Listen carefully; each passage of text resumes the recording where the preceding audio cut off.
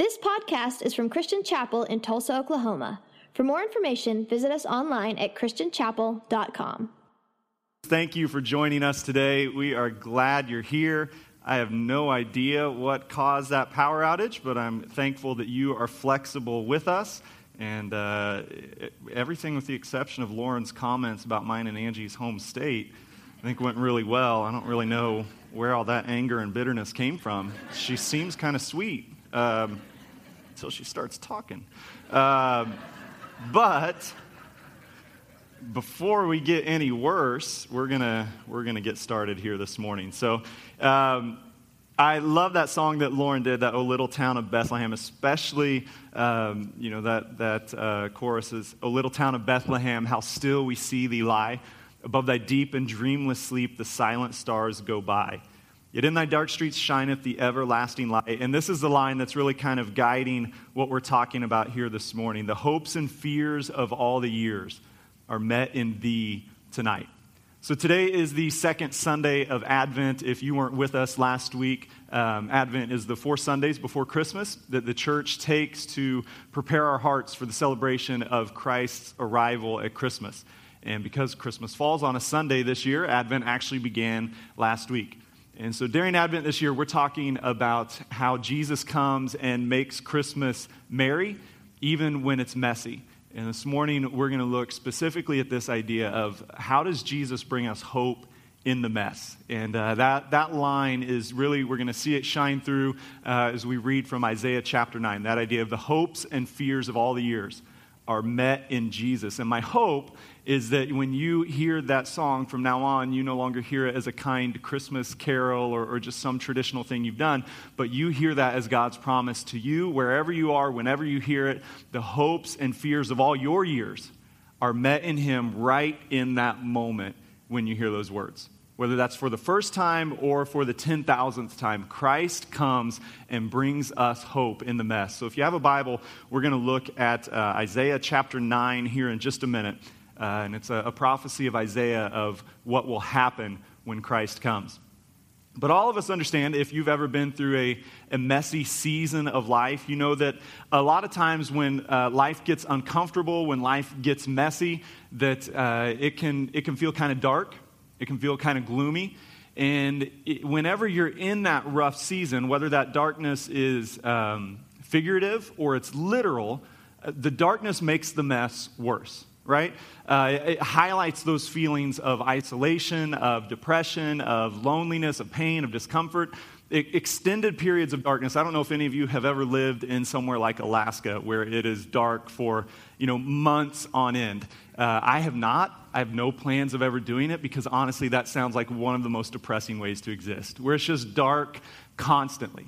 Right, but some of you like me, you've had this experience. So I'm 3 weeks out from knee surgery number 4 here on my right knee.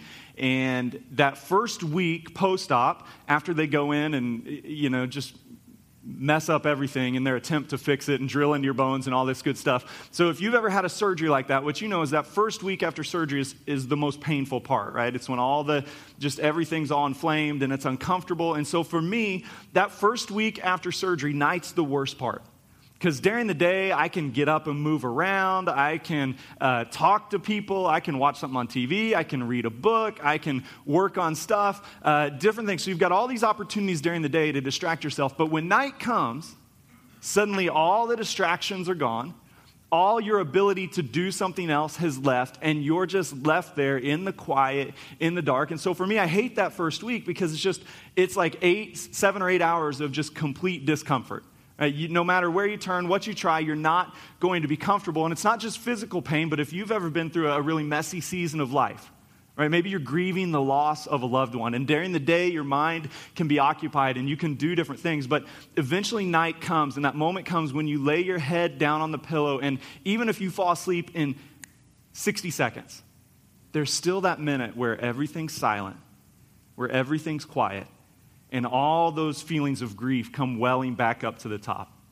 If you've ever experienced the pain of a broken relationship, you know that feeling of you work so hard all day long to not think about it, and then you lay down at night, and again, all that pain and all that suffering comes right back up to the surface. In the darkness, the mess is highlighted, right? It's more pronounced. In the dark, we're alone. There are no distractions that remain. And yet, what we have found in those experiences is that even in our darkest moments, we still have hope. Right? God, the way God has made our hearts is that we will always look for hope. We'll always be able to find small glimmers of hope, even in our most difficult seasons. We strive for ways to make life better. We long for freedom and deliverance. Even those moments at night where we're laying there and we're overwhelmed by the immensity of our pain, we're still thinking of one day this will be better. Right? And part of that is how God has made us. And I want you to consider times in your life where you've been, maybe that's this morning or maybe it's in the past, where you've been in those seasons of darkness. Seasons where you weren't real sure what would happen, but there was still just this tiny little glimmer of hope. Or maybe there was no hope at all. Because how you felt in that moment is how the people of Israel felt when Isaiah prophesies to them in Isaiah chapter 9. So the book of Isaiah is not a particularly hope-filled message for the people of Israel. It comes to them at a time where they are experiencing the judgment of God, where they have turned away from him. They have evil kings, evil leaders, and God is basically saying, okay, if that's how you want to live, I'm going to let you experience the consequences of those choices. And so in Isaiah chapter 9, the people of Israel, they are on the verge of being invaded by a foreign army. They're about to lose the land that God had promised them, which was the number one sign they had that they were God's chosen people. That life was full of fear. It was full of uncertainty. They did not know what the future was going to look like for them, much less for their children or their grandchildren. And it's in that situation that Isaiah prophesies here in Isaiah chapter 9. And his words would have brought some immediate hope to the people who heard them. But they were not going to be ultimately fulfilled until the arrival of Christ. So if you have a Bible, let's look at Isaiah chapter 9. We're going to read verses 1 through 7. Isaiah says, "Nevertheless, there will be no more gloom for those who are in distress. In the past, he humbled the land of Zebulun and the land of Naphtali. But in the future, he will honor Galilee of the nations, by the way of the sea beyond the Jordan. The people walking in darkness have seen a great light. On those living in the land of deep darkness, a light has dawned. You have enlarged the nation and increased their joy. They rejoice before you as people rejoice at the harvest, as warriors rejoice when dividing the plunder. For as in the days of Midian's defeat, you have shattered the yoke that burdens them, the bar across their shoulders, the rod of their oppressor. Every warrior's boot used in battle and every garment rolled in blood will be destined for burning, will be fuel for the fire. For to us a child is born. To us a son is given. And the government will be on his shoulders, and he will be called Wonderful Counselor, Mighty God, Everlasting Father, Prince of Peace. Of the greatness of his government and peace there will be no end. He will reign on David's throne and over his kingdom, establishing and upholding it with justice and righteousness from that time on and forever. The zeal of the Lord Almighty will accomplish this." We're going to highlight some thoughts from Isaiah's prophecy here, but what I want you to consider and remember from the very beginning is these are not just hope-filled statements that maybe one day life will be better. But this is a prophecy given by the inspiration of the Holy Spirit that has been fulfilled in the historical man, Jesus Christ. That all of these promises, they are not things that one day will occur. They are things that have already happened. And because they've already happened, what that means for us is if you find yourself struggling in the darkness this morning, Advent is a wonderful season for you. Right now, it might not feel like it, because like we talked about last week, sometimes the idealism, the marketing, the nostalgia of Christmas, if we're in a dark place, it seems to highlight that for us, and it makes us feel that our life is so far away from the ideal. But what this prophecy that's fulfilled in Jesus, what it means for you this morning is that if you're in darkness, this time of year is a beautiful gift from God to you. Because it's a reminder that when God sees your mess, he doesn't withdraw from you, but he moves towards you. That your mess is not a sign of his absence, but it's an opportunity to experience his presence. And so if you're suffering, if you're hurting this morning, I want you to hear these words as if they are written to you right now, today. There will be no more gloom for you who are in distress. When you walk in the darkness, you will see a great light. When you live in the land of deep darkness, the light will dawn. See, hopelessness, darkness is not God's plan for us. Even if it's 100% your fault. If you did everything, if you go back and read the end of Isaiah chapter 8, he describes the reason the people found themselves in this situation.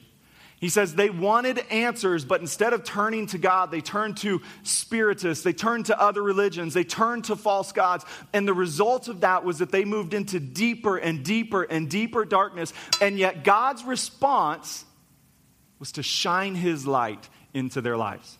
See, it's wonderful because it means even if it's all our fault, even if we have earned every single thing that's happened to us, God's plan is to shine his light, to drive away the darkness, to push out the rage, to push back the depression, and to let his light shine on us. As I was reading through some different books this week, studying for this morning's message, I came across this line from a guy named John Oswalt. He said, "We have hope because the God who is with us wants to turn our darkness to light, our conflict into peace, our loss into abundance, and our despair into joy." I want you to consider that this morning. This is what Isaiah's prophecy is all about.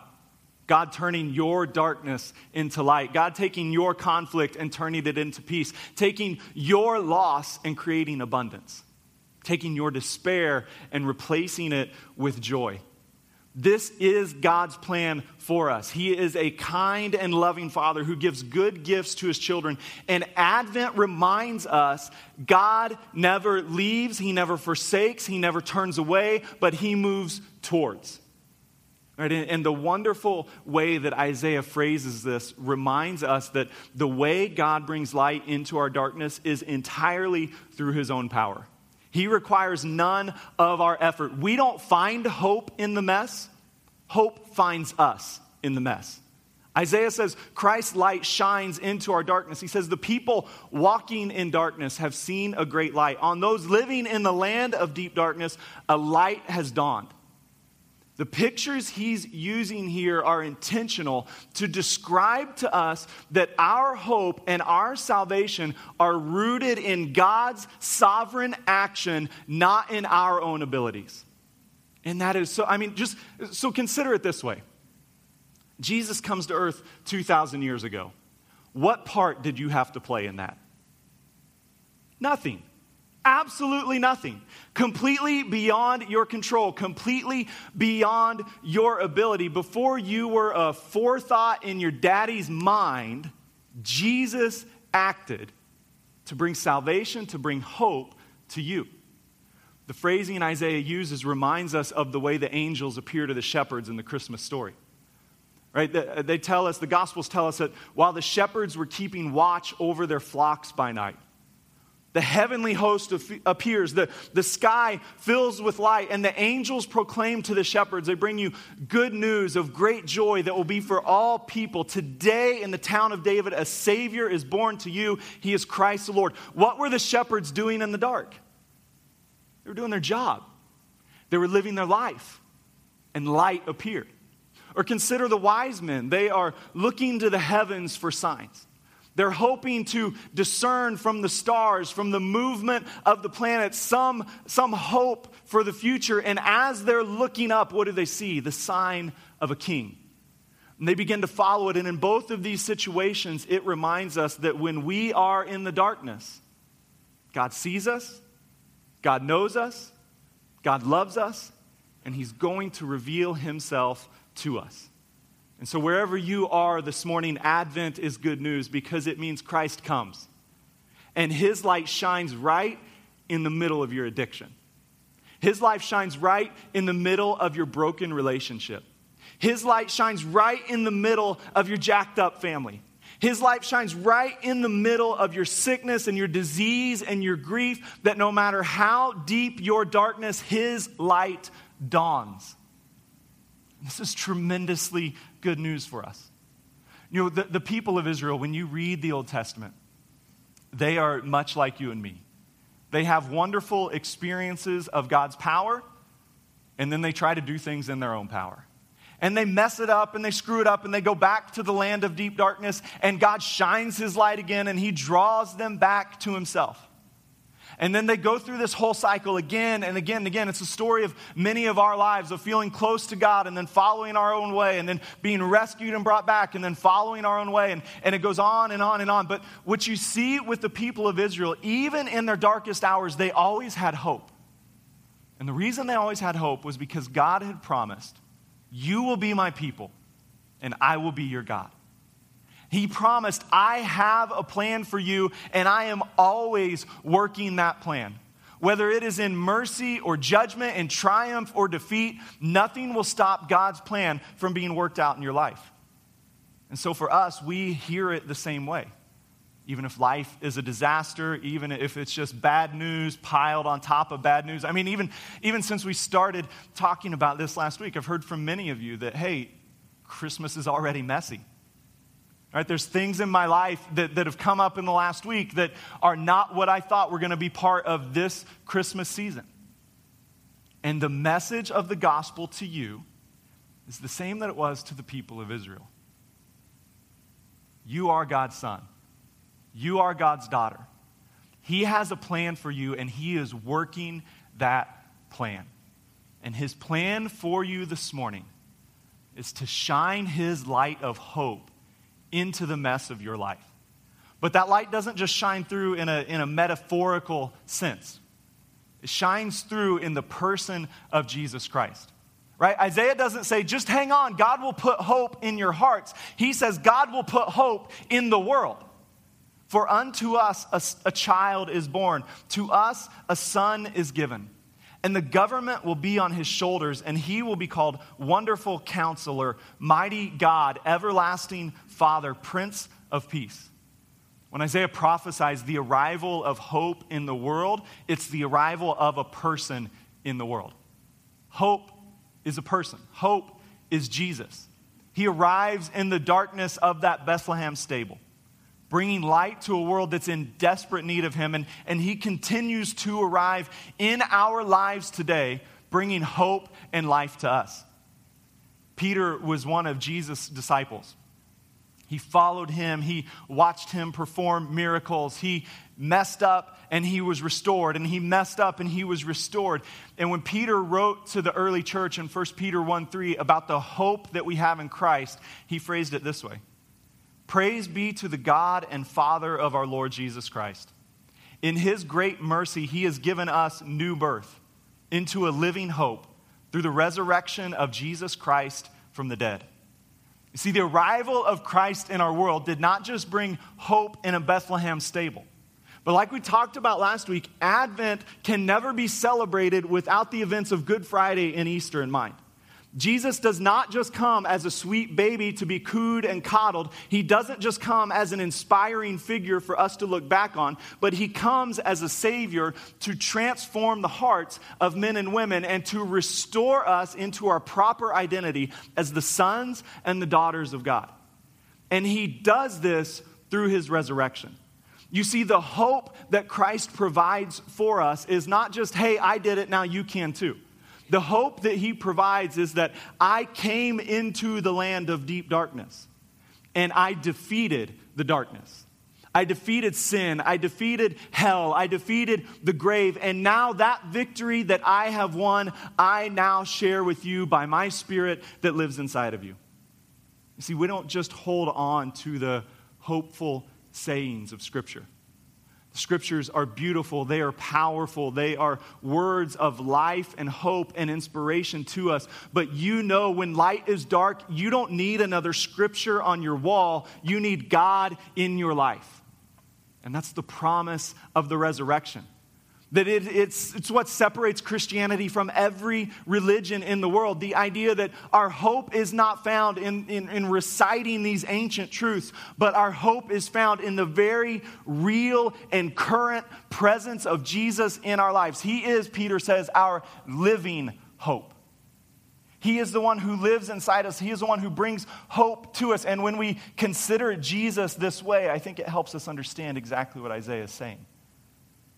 Isaiah says, look, when you are in gloom, when you are in distress, when you are living in the land of deep darkness, the living hope of Christ enables him to be your wonderful counselor.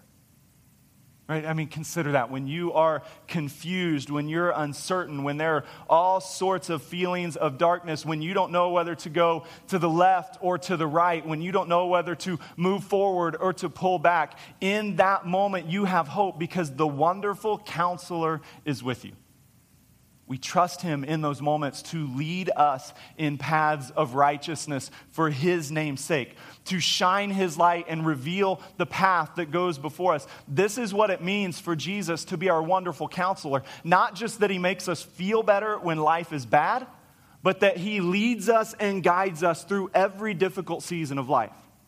Right? If you've ever spent time with a counselor, you know one of the primary ways they help you is just by talking to you. Just by listening to you, by hearing the things that are going on in your life. And when Jesus is described as our wonderful counselor, it's that and so much more.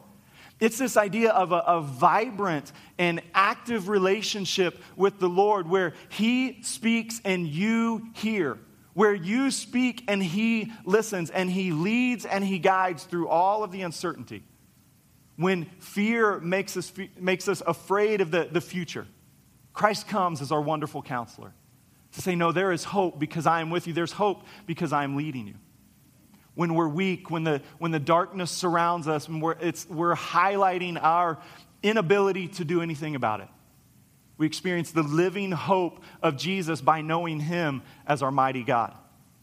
Again, Jesus doesn't come just to make us feel better. He doesn't come just to be a role model, but he comes as God in flesh.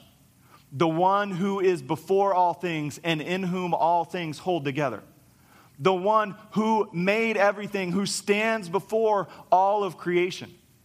You see, when the mess of our lives comes and that darkness surrounds us, most of the time it makes us realize just how powerless we are. Right? I mean, you can think you're doing really good, you're eating right, you're exercising well, family life is good, but you're just one phone call from the doctor from a terrible couple of years. Right? You might think everything's well. You're one bad phone call from a relative that changes everything. The mess of life highlights our lack of power and reminds us we're not God. We can't get rid of the cancer. We cannot change the heart of a spouse. Right? We can't get rid of our own sin. And what Advent reminds us of is that what we cannot do, Jesus can. This is why he comes. God sees us in our weakness. He sees us in our distress, and his response is to send his son. So he is never sweet little baby Jesus. He is always the mighty God. The one who is strong enough to save, the one who is powerful enough to heal, the one who stands ready to deliver, the living hope of resurrection in every moment. So we also experience his living hope when we know him as our everlasting Father. When Isaiah talks about Jesus as our everlasting Father, it's a way that maybe we don't typically think of him. Our understanding of the Trinity is limited. It's hard for us to understand this idea of the Godhead 3 in 1, all together. But Isaiah is pointing us towards that idea when he says, Jesus will be your everlasting Father. Just like he tells us he will be mighty God, he's now telling the people of Israel, the Lord your God, whom you have served, will be revealed to you in the Messiah. This is God incarnate, Jesus, your everlasting Father. When we pray that Lord's Prayer together every week and we're asking God, give us this day our daily bread, we're asking Jesus, provide for us in our need. And whenever we're in a season of lack, whether that is financially or physically or relationally, or just a lack of hope, a lack of calmness, whatever it is, Jesus comes to us. The living hope of Christ comes to us in the presence of an everlasting Father who sees the needs of his children and provides for them. And I mean, consider, if you're a parent, consider your own love for your own children. And we don't do everything well. We all make mistakes. But in our hearts, we have this undying, unending love for our kids that I would do anything for them. And when I see them in need, my natural response is to run towards them, not to run away from them. And this is what the living hope of Christ as our everlasting Father does for us. It reminds us he is with you. He sees you, he knows you, and he is moving towards you. He never turns away from his children. The last thing Isaiah tells us is that we will experience the living hope of Christ as our Prince of Peace.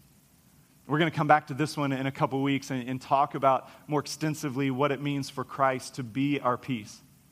But for this morning, I just want you to understand if you're in a situation that has robbed you of your peace, if you're in a situation that has caused you to it's keeping you up at night. It's consuming your thoughts. You don't see any way out. Then I want you to hear the living hope of Christ in your life looks like the Prince of Peace.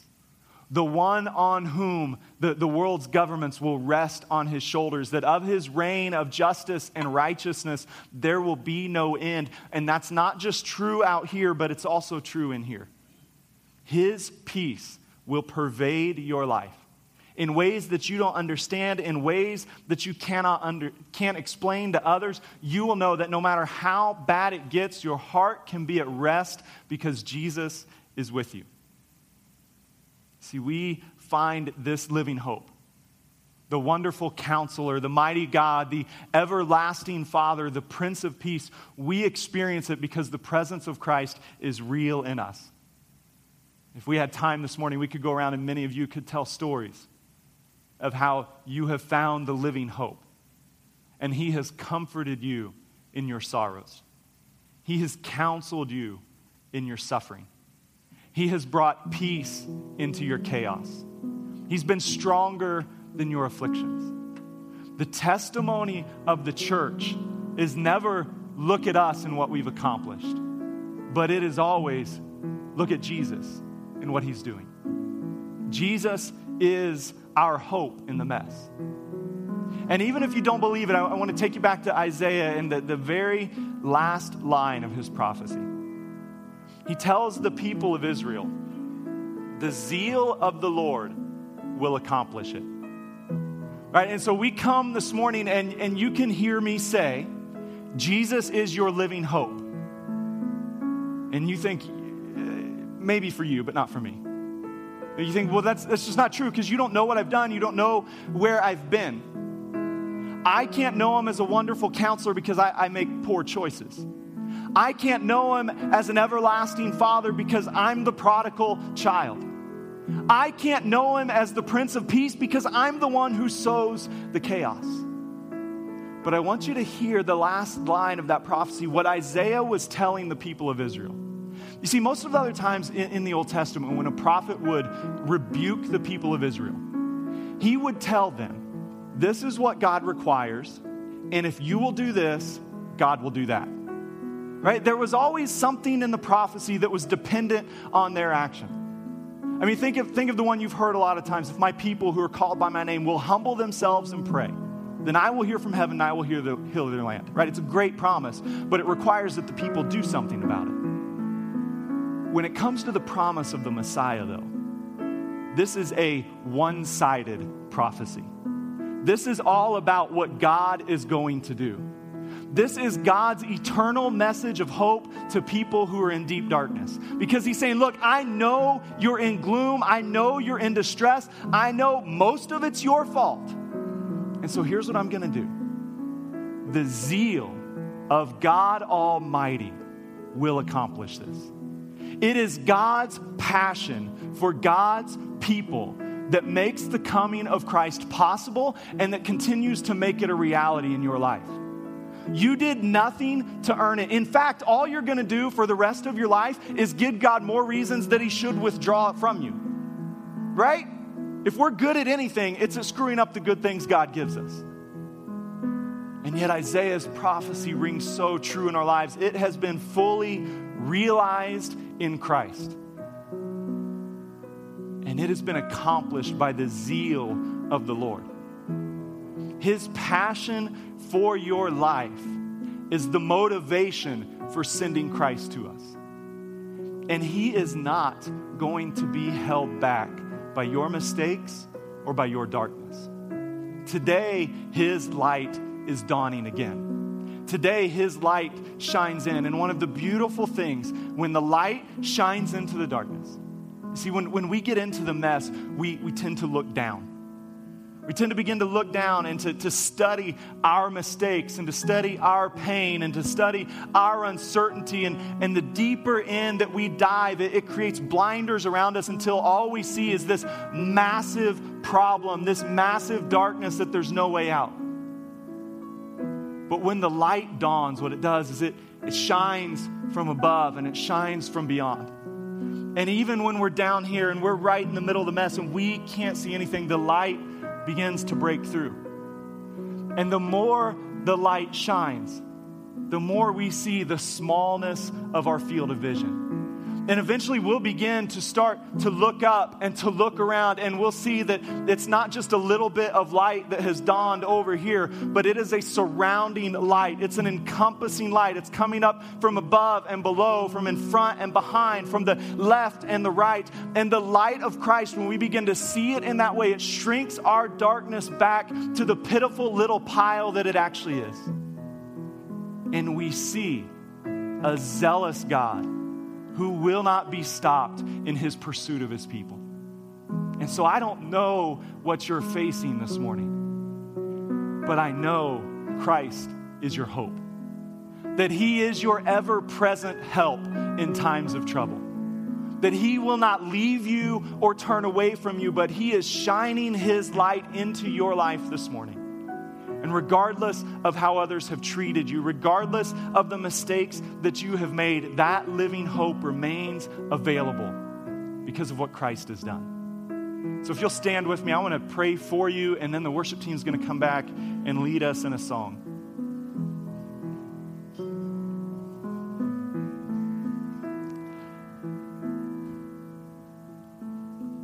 God, we thank you that while we were still sinners, while we were still living in the land of deep darkness, Christ died for us. And Lord, I pray especially this morning for those who need to experience your hope, who need to experience your life. Lord, may the living hope of Christ fill their hearts. May your power and your presence make a difference for them.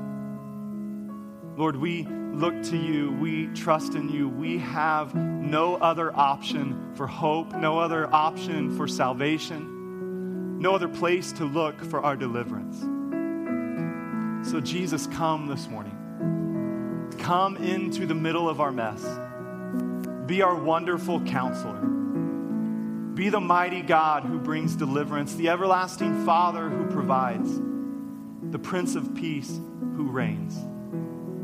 God, we surrender to you and we ask that your Spirit would come and make these things a reality in our hearts this morning. In Jesus' name, amen. Thank you for listening to this podcast from Christian Chapel. For more information, visit us online at christianchapel.com.